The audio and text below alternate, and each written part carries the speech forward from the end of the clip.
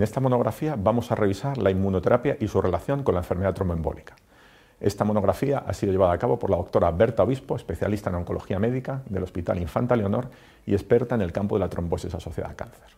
La inmunoterapia ha revolucionado el campo de la oncología en la última década y nos ha traído una nueva manera de tratar a los tumores, ofreciendo una supervivencia nunca antes observada en algunos tumores resistentes a las terapias habituales, con muy pocas opciones de tratamiento, y a la vez nos ha generado pacientes con larga supervivencia y respuestas duraderas a los tratamientos oncológicos no antes vistas con la quimioterapia o radioterapia habitual.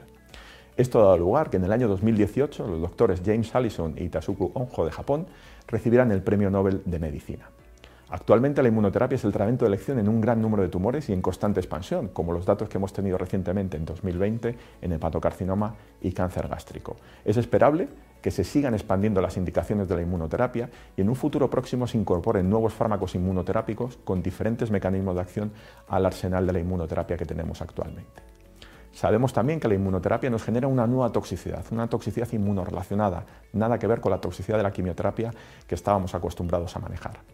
En esta última década hemos aprendido a manejar esta toxicidad inmunológica y hemos podido observar que esta toxicidad se basa fundamentalmente en una activación de la inflamación. Y también sabemos que la inflamación es un nexo de unión claramente relacionado con la enfermedad tromboembólica venosa y también arterial.